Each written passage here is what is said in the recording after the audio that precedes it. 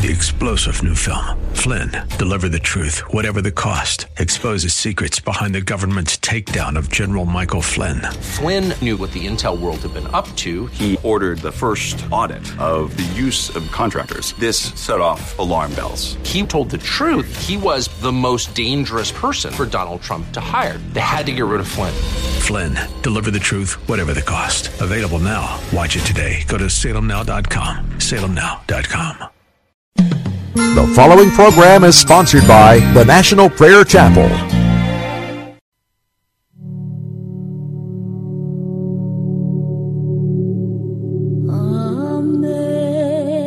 Amazing grace, how sweet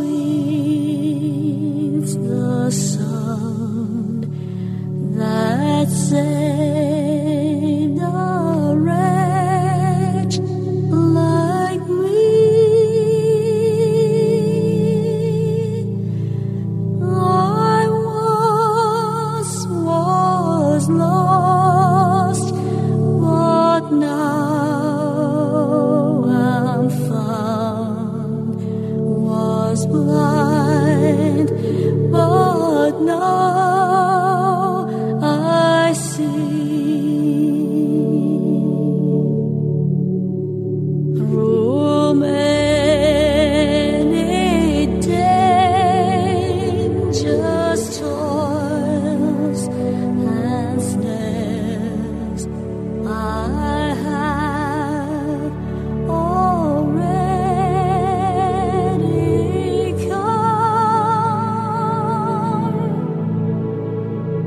'Tis grace that brought me safe thus far, and grace will lead me home. When weeping fields and thousand years, bright shining as the sun, with boundless days to sing God's praise. And when we first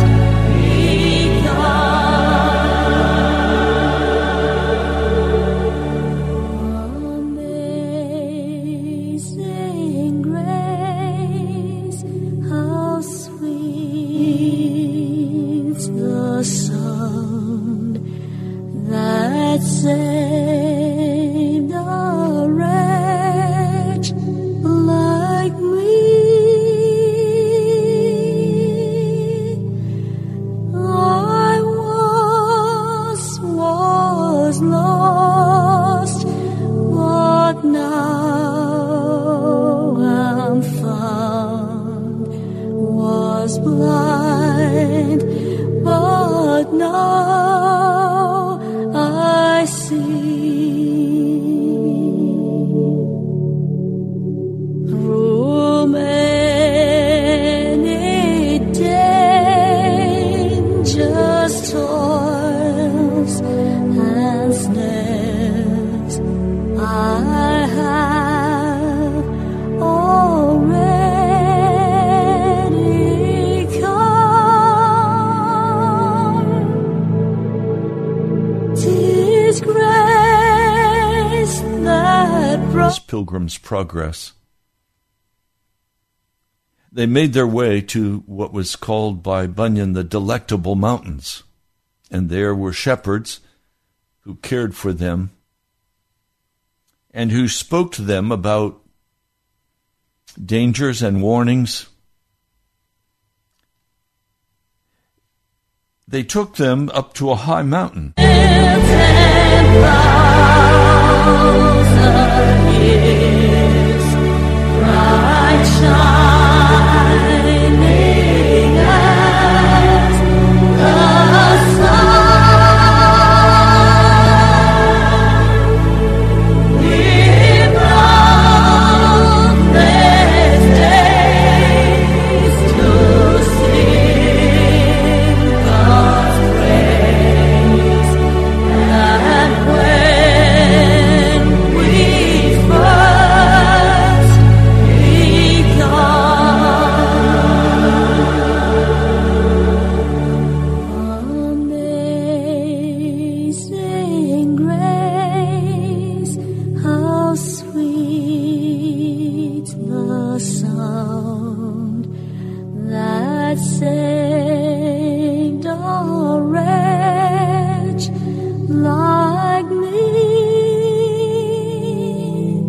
pointing to those who were stumbling around among the tombs, were once on pilgrimage just as you are.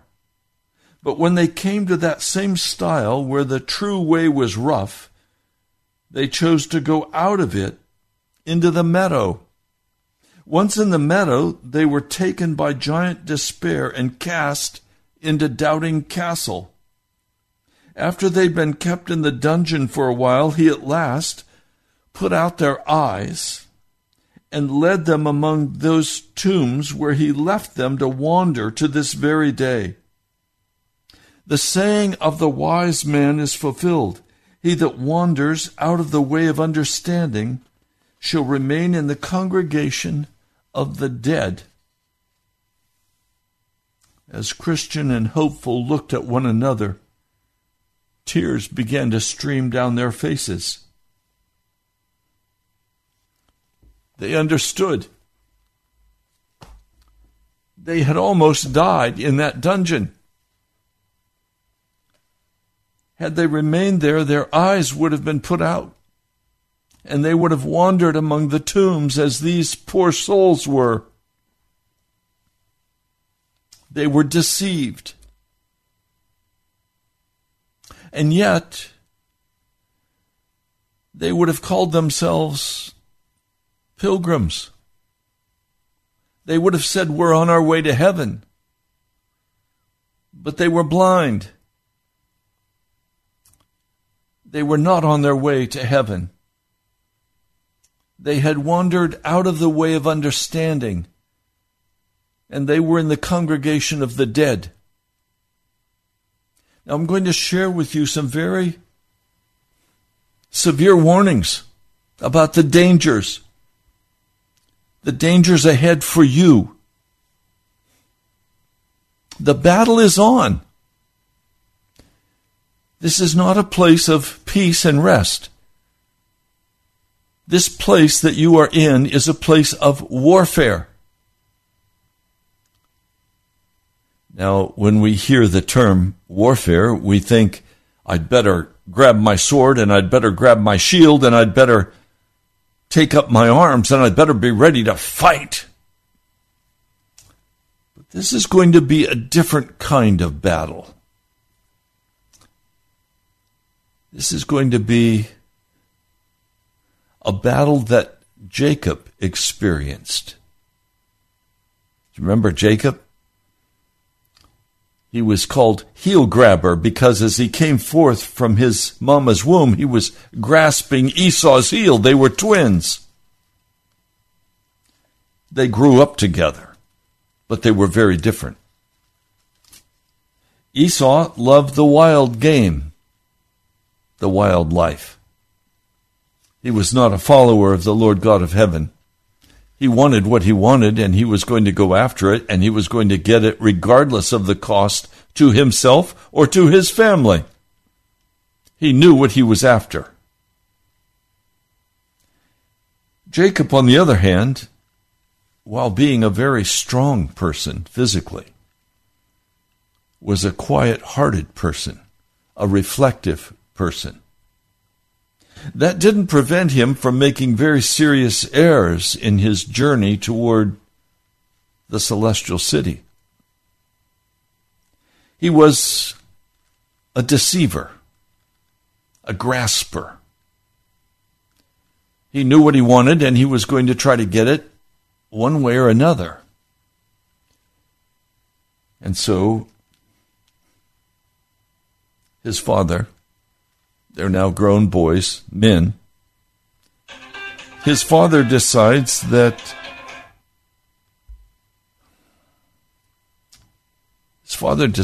he's going to bless his son Esau. Now already Jacob has stolen, we could say stole, but in fact he negotiated. Esau wanted the lentil soup and the bread and the drink because he was famished. And his concern was not for things of the spirit. His concern was only for things of the flesh. How much money he could make, the kind of car he could drive, the kind of house he could live in. the kind of clothing he could wear. He was concerned about the practical things, as he would call it, of life. While Jacob was much more interested in things of the Spirit. He knew there was another world. How did he know that? I don't know. But he knew. And he knew the birthright was of great value to him. The birthright was the spiritual leadership of his family. But it was also a double portion of his dad's estate when his father passed. You'll find this mixture in Jacob. He cares about the spirit realm, but he also wants the money. Sound familiar? He wants the life of comfort, but he wants the spiritual life too. So, he negotiates for the birthright and buys it for a bowl of porridge, for a bowl of lentil soup. Esau doesn't care about spirit things. He figures he's going to work it out some way. So that's what he's about. He's going to work it out the best way he can. Now, as adults, they come to the issue of the blessing of Dad.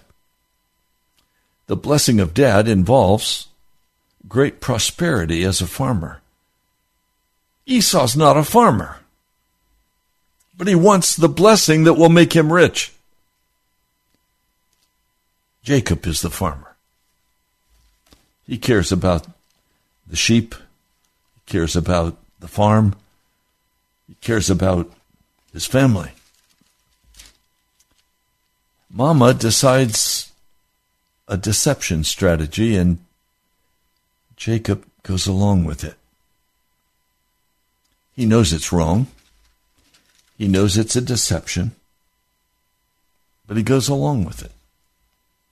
And he gets his father's blessing. Now, in the midst of getting that blessing, he makes Esau bitterly angry. And Esau is ready to murder his brother. Mama sees that, and she sends Jacob away to Uncle Laban's house.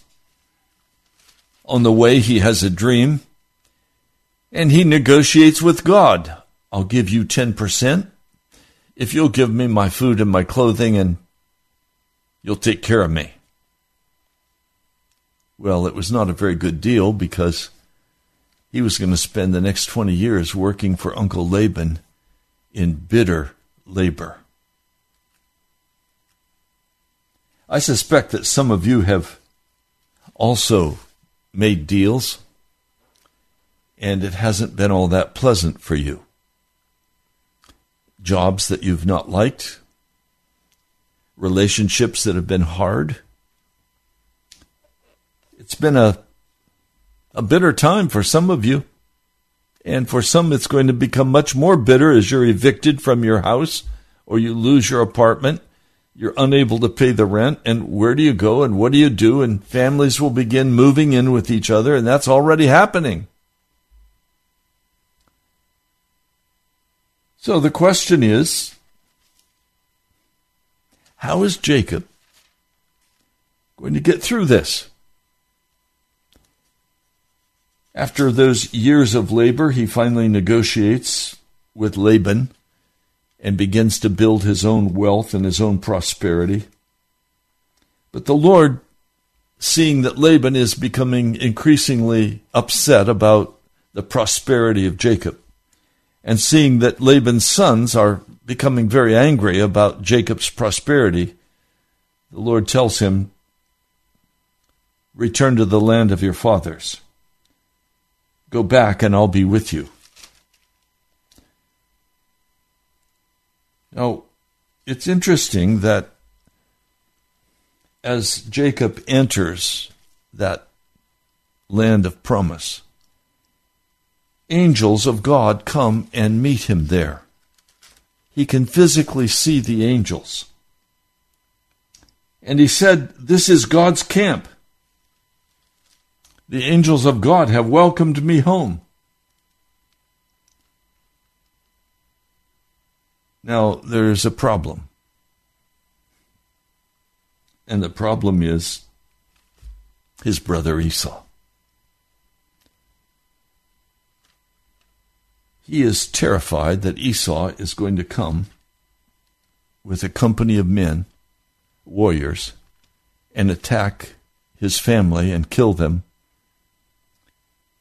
and kill him. So he does what we would expect him to do, what you would do, or what I would do. He goes to the Lord in prayer. I want to read this prayer. It's a good prayer. "O God of my father Abraham and God of my father Isaac, O Lord, who said to me, 'Return to your country and to your relatives, and I will prosper you.' I am unworthy of all the loving kindness and of all the faithfulness which you have shown me. For your staff only, with my staff only, I crossed this Jordan, and now I've become two companies. Deliver me, I pray, from the hand of my brother, from the hand of Esau. For I fear him that he will come and attack me, and the mothers with the children. For you said, 'I will surely prosper you, and make your descendants as the sand of the sea, which is too great to be numbered.' So he spent the night there." He's prayed his prayer for protection. He's done his duty. Now he knows that Esau is coming to meet him. And he knows that Esau is coming with 400 men, armed. And Jacob cannot begin to stand up against that army. And he knows his brother intends to kill him. He knows his brother still has a bitter grudge in his heart against him and said he would kill him. And now Jacob is sure that his brother is coming and he's going to kill him. So Jacob does what Jacob does. He mixes the spiritual with the physical. He prays a very godly prayer, touching all the bases. It's a good prayer. But then, in his own wisdom, he has no word from God except that God will bless him, that he should go back home. He has a promise. And he's standing on that promise, and he prays that promise to God. But then he goes out and begins to prepare to seduce his brother with money, with livestock. So he selects from his herds 200 female goats, 20 male goats, 200 eyes, and 20 rams, 30 milking camels and their colts, 40 cows, 10 bulls, 20 female donkeys, and 10 male donkeys. Whoa! That's a lot of silver. That's a lot of gold. That's a very expensive gift. Now, he breaks these groups up, and he sends one of his men to drive that or to lead that group of animals. And he says, when you meet Esau, when you meet my brother, he's going to say to you, what are these? To whom do they belong? And where are you going? He said, then say to him, these belong to your servant Jacob. It is a present sent to my lord Esau, and behold, he also is behind us. You notice the word, my lord Esau. He commands the second and the third and the fourth. After this manner you shall speak to Esau. This is Genesis 32, verse 20. You shall say, behold, your servant Jacob, is also behind us. For he said, I will appease him with a present that goes before me. Then afterward I will see his face, and perhaps he will accept me. So, the gift to Esau is sent forward, and he himself spent the night there in the camp. And that night, he gets up, and he takes his 2 wives and his 2 maids and his 11 children, and he has them cross the ford at the Jabbok. He sent them across the stream. He sent across everything he had. Now Jacob is on the other side of the Jabbok. He's alone. And he's not content in his heart. You understand, he has not prayed through. He has done his religious duty in prayer. He has claimed God's promises in prayer. Now, I want you to see there's a problem with claiming God's promises when you're still in your flesh. Because in your flesh, you disable the promises of God, and they will not function for you. You cannot stand on a promise because God will come and stand on you. I've seen this in my own life time after time. I will begin to claim, Mark 11, cast this mountain into the depths of the sea. I claim it in the name of Jesus. And then God will come and stand on my head. What do I mean? I mean things will become very painful and very difficult. God wants to deal with his agenda with my heart before he'll deal with my agenda. God deals with his agenda before he deals with my agenda. So I've said to you this week, you have to stand on the promises of God, and you'll be delivered. But only if God has been able to come and stand on your head and deal with his agenda with you. I've shared the stories, and I'll share more later, of Guy Bevington. Sometimes it would take him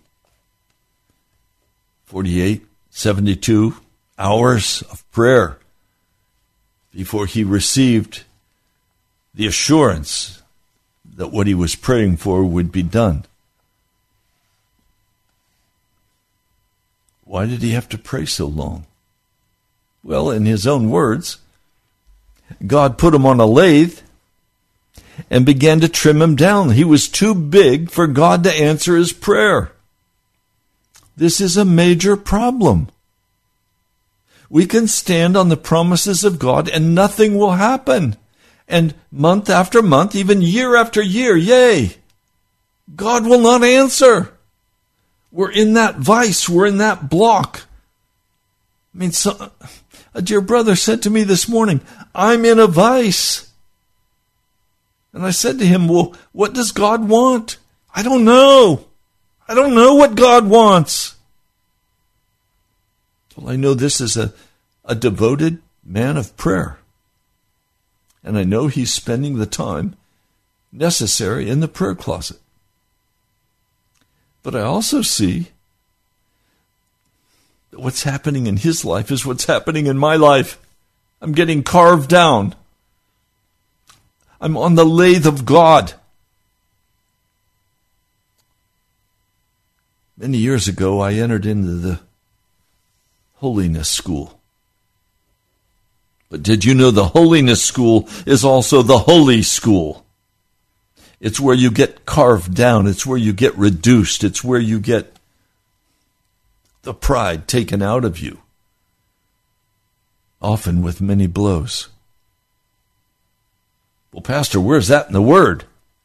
Well, if you want to go to the New Testament, go to Hebrews, the 12th chapter. I'm not going to go there now. We're going to finish this with Jacob. But it says there that God will discipline us.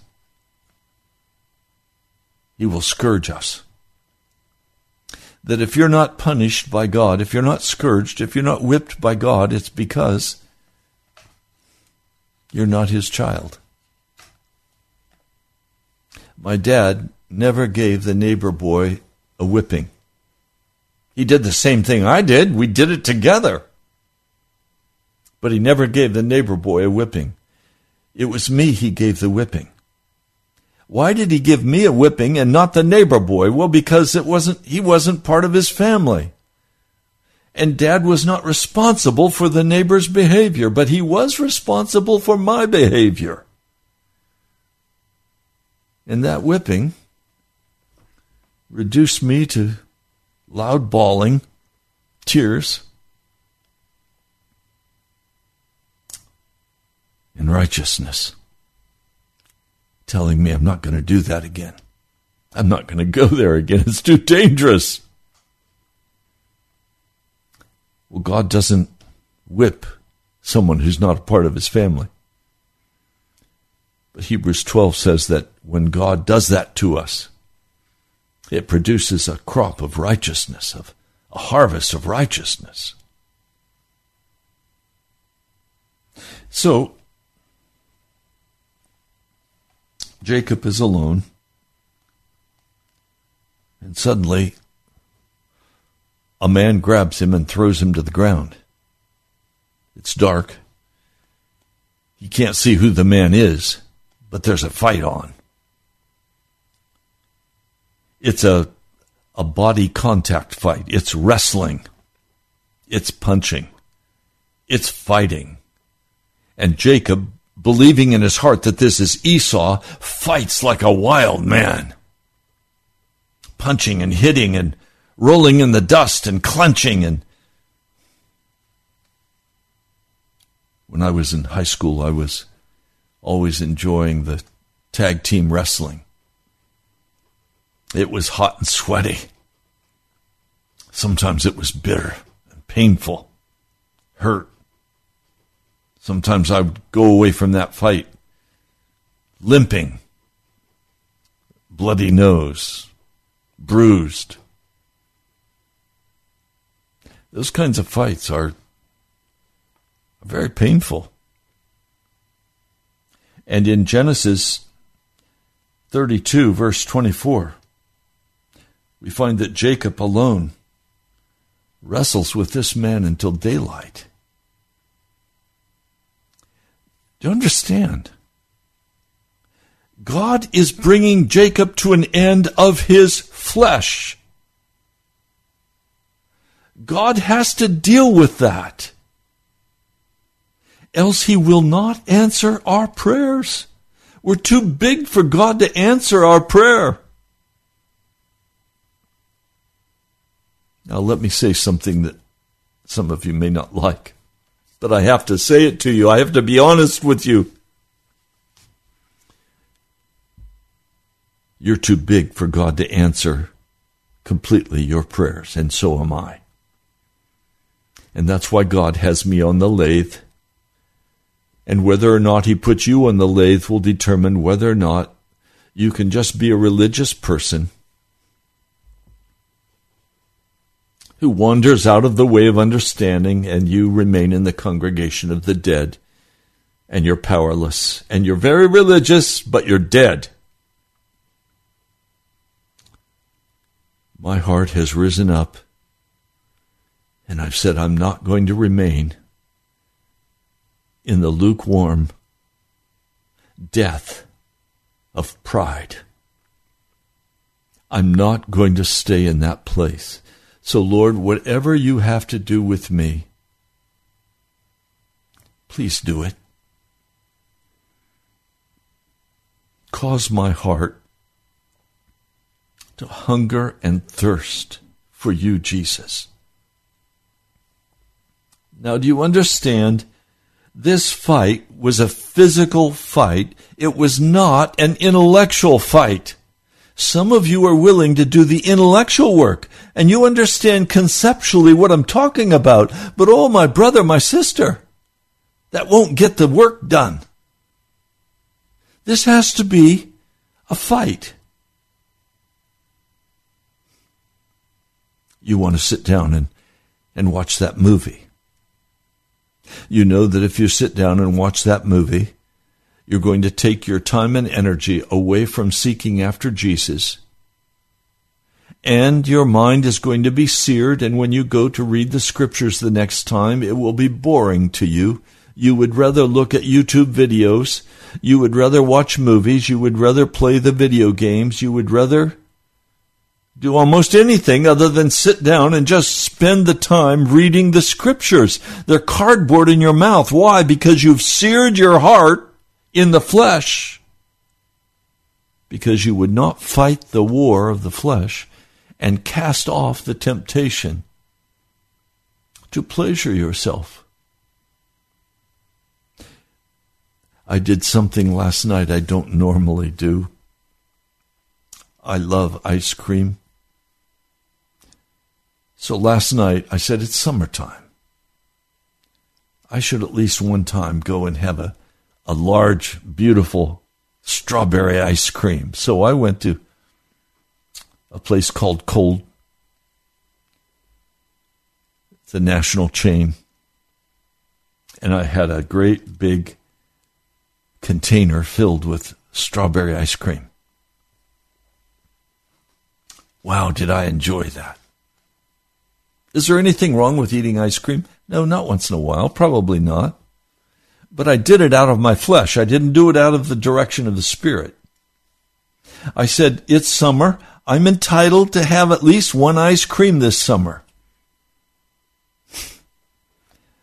This morning I woke up and I was so miserable. I dragged myself out of bed. I said, what is wrong with me?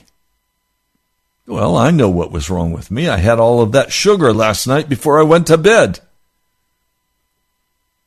It was not a wise move. I can't consume that kind of sugar and expect to feel good. Now, I don't have diabetes. But sugar is death for me. I basically have cut sugar from my diet.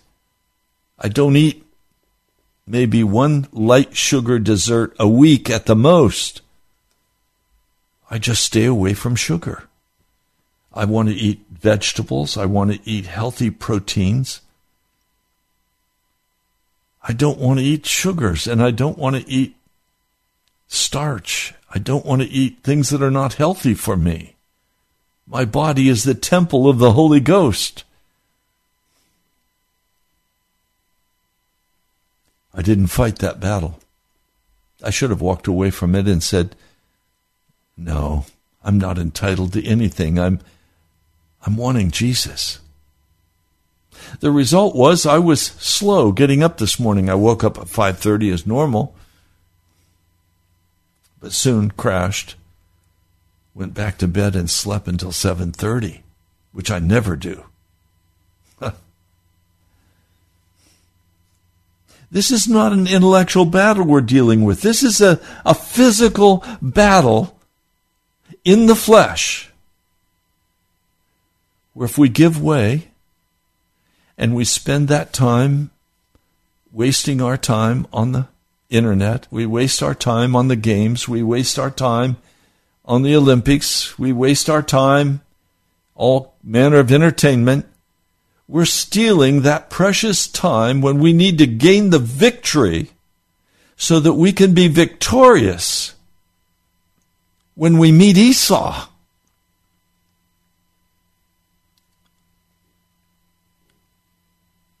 All night Jacob fought with the Lord. And he was not about to stop fighting. He was not going to give up.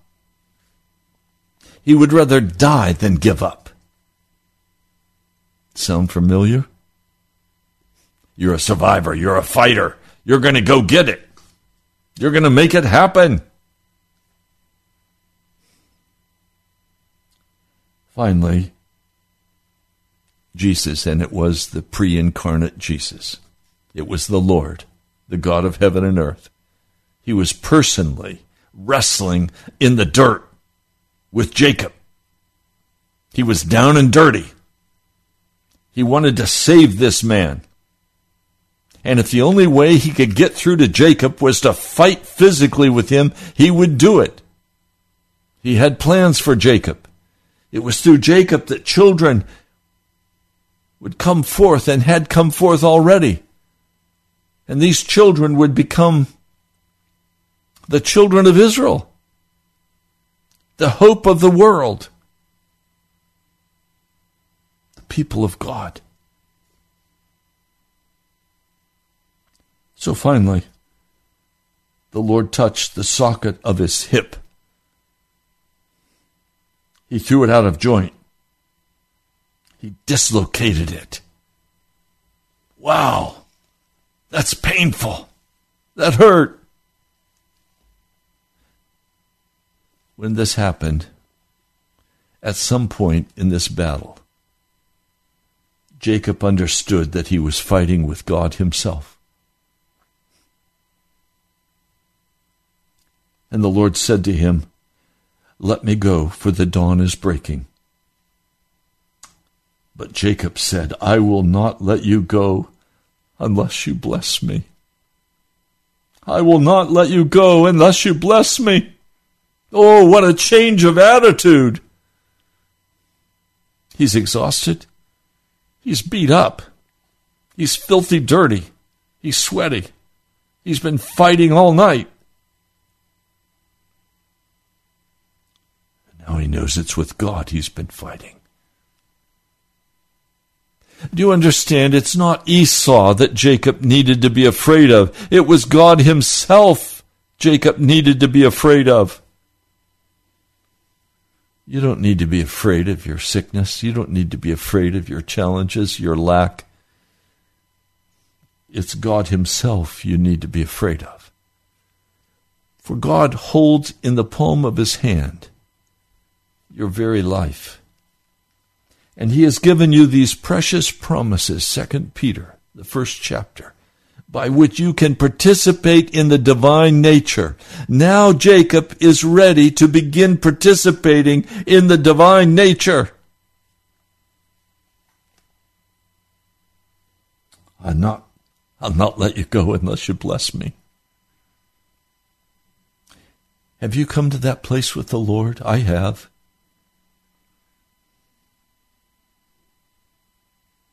The Lord has told me what he wants me to do. Okay, I will do that. I will wait on the Lord. I won't go out and do my own. Do you know how tempted I have been to go out and start ministries that I want?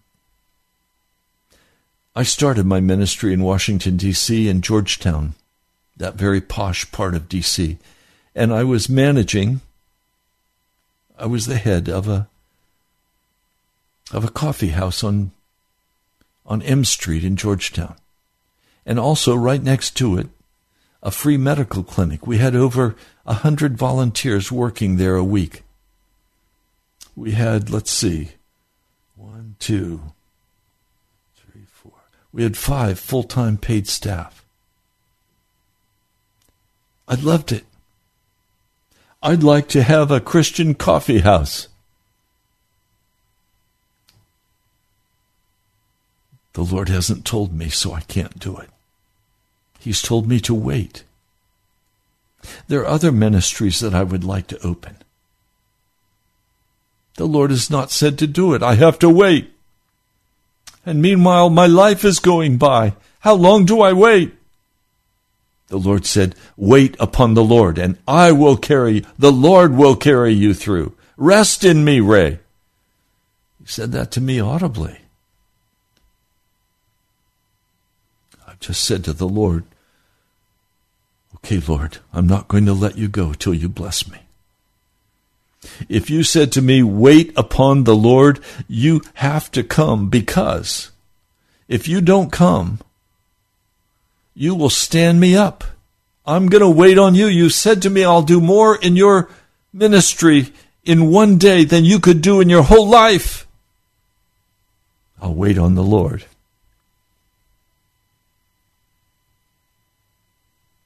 I walk with a limp as well. I don't stride forth in the earth, the powerful pastor, somebody, well-known, successful, someone to be considered. No, that's not who I am. I'm the least of my brothers. I've been humbled to the ground, wrestling with God.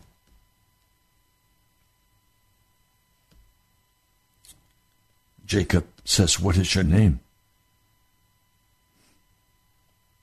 And he said,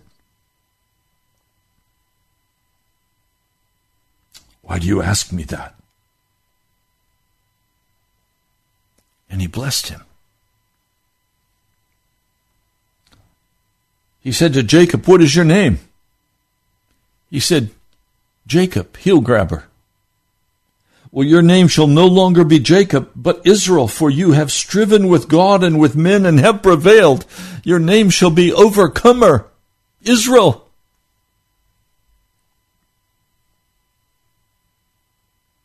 What's that worth to you? What's it worth for you to fight with God until finally you've been reduced enough that he can trust you and you can trust him? You see, to activate a promise, you have to be small enough that you can trust God so that God can trust you.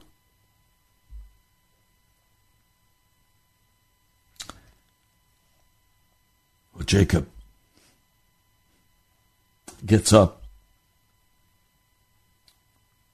The Lord has blessed him. And as the sun comes up, he crosses over. And he's barely walking with great pain. He's limping. This strong man, Jacob, who can stride through the world, who can deceive and convince, connive. It's all out in the open now. He's filthy dirty.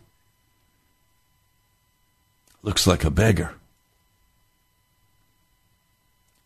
And he's limping. He can barely walk. Now Jacob looks up. And he sees the dust cloud in the distance, and he knows it's Esau with 400 armed men. So he divides his two groups. And he leads them to meet Esau. But remember, he now has the blessing of God.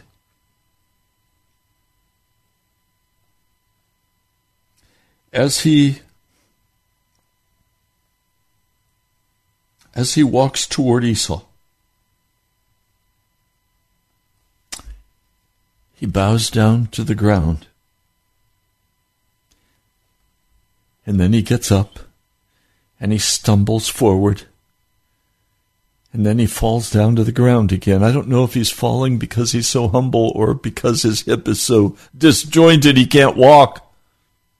Whatever it is, I suspect.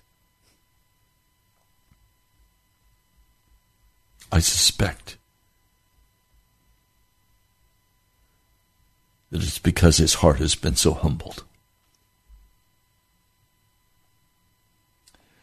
Esau climbs off his horse. He jumps off in the full power of his manhood. And he runs. He runs to Jacob. And he picks him up in his arms.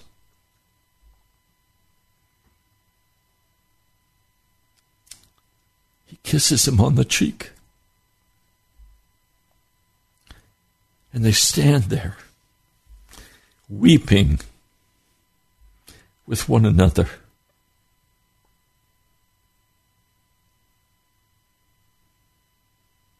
That was not something Jacob could make happen. That was something God had to make happen.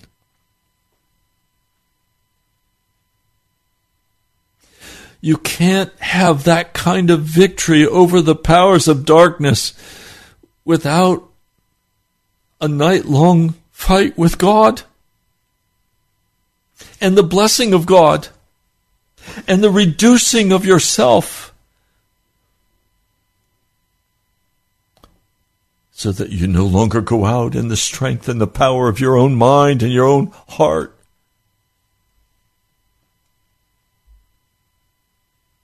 Some of you today you're limping,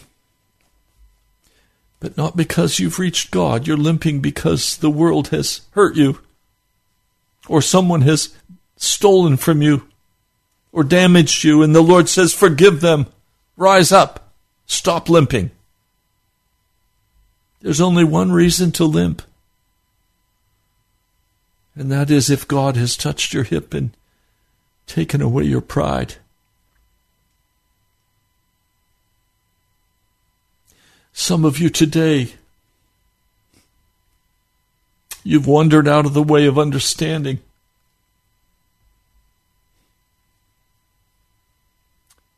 You're in the congregation of the dead. There has to be a change in your life. You can pray the very polite little prayers, but those polite little prayers don't mean a hill of beans. You'll not have a crop of righteousness from those kind of prayers. You're going to have to get down and dirty with God. You're going to have to turn off the world and the flesh and the devil. You're going to have to get humble before God. God's going to have to touch you wherever He needs to humble your heart, so that you can meet your Esau with tears and humility, without pride. You want to activate the promises of God? You don't do it by naming it and claiming it. You do it by allowing God to humble you in the prayer closet, coming to an end of yourself, being willing to absolutely come to the end of yourself and of your own strength and of your own ability,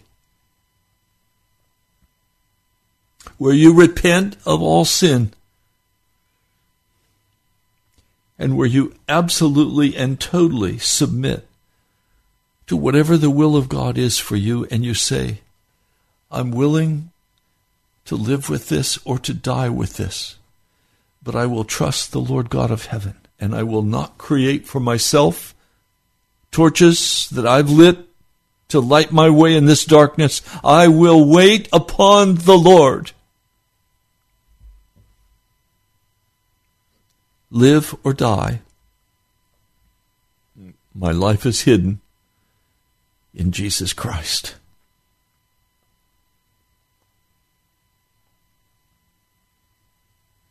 Have you done that?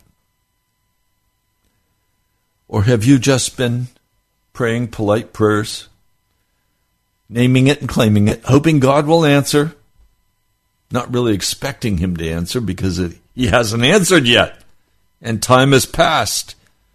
That husband is still wicked, that wife is still rebellious, that those children are still hard to deal with, your boss is still horrible.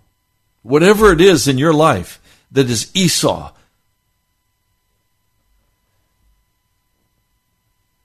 your Esau is not your enemy.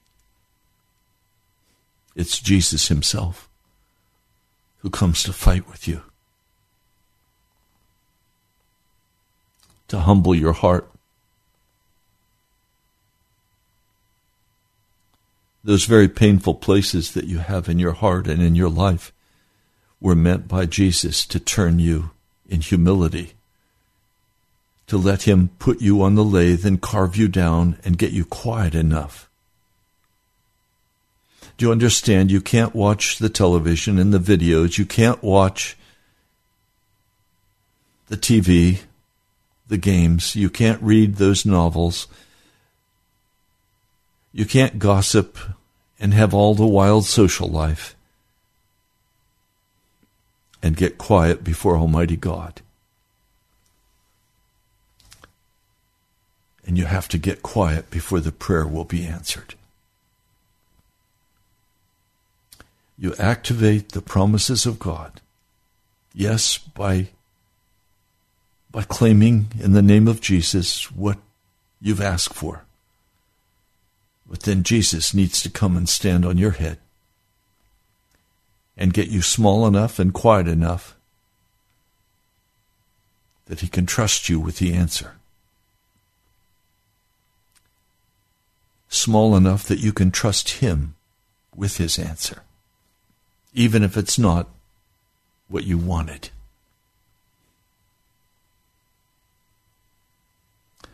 Well, we're out of time for today. I hope this has been helpful. We're going to deal with promises of God again tomorrow. And by the way, I just apologize to those of you who are trying to listen on the radio. WAVA is on little power because they're repairing their transmitters. So many of you have not been able to listen today, and I'm sorry.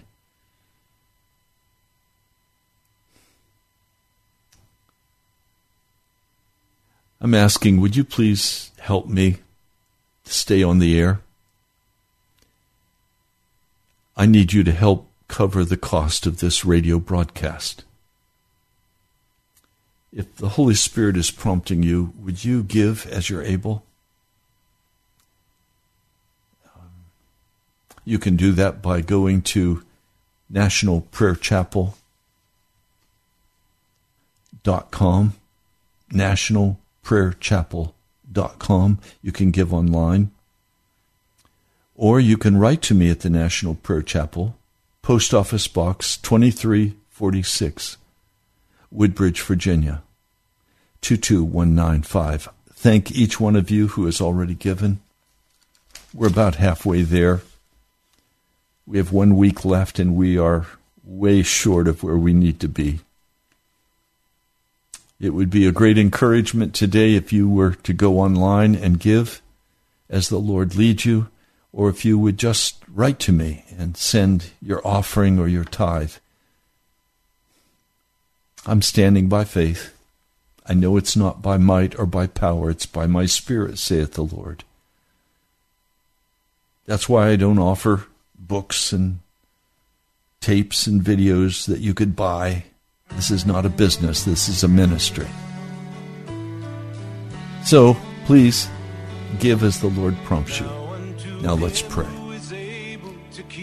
Lord, I come by faith, asking that you would do whatever is necessary in my life and in my brothers and sisters to cause us to turn, be humble, and ask you to bless us. Lord, give us a new name. Make us overcomers. Heal the brokenness, Almighty God. I pray in your holy name. Amen.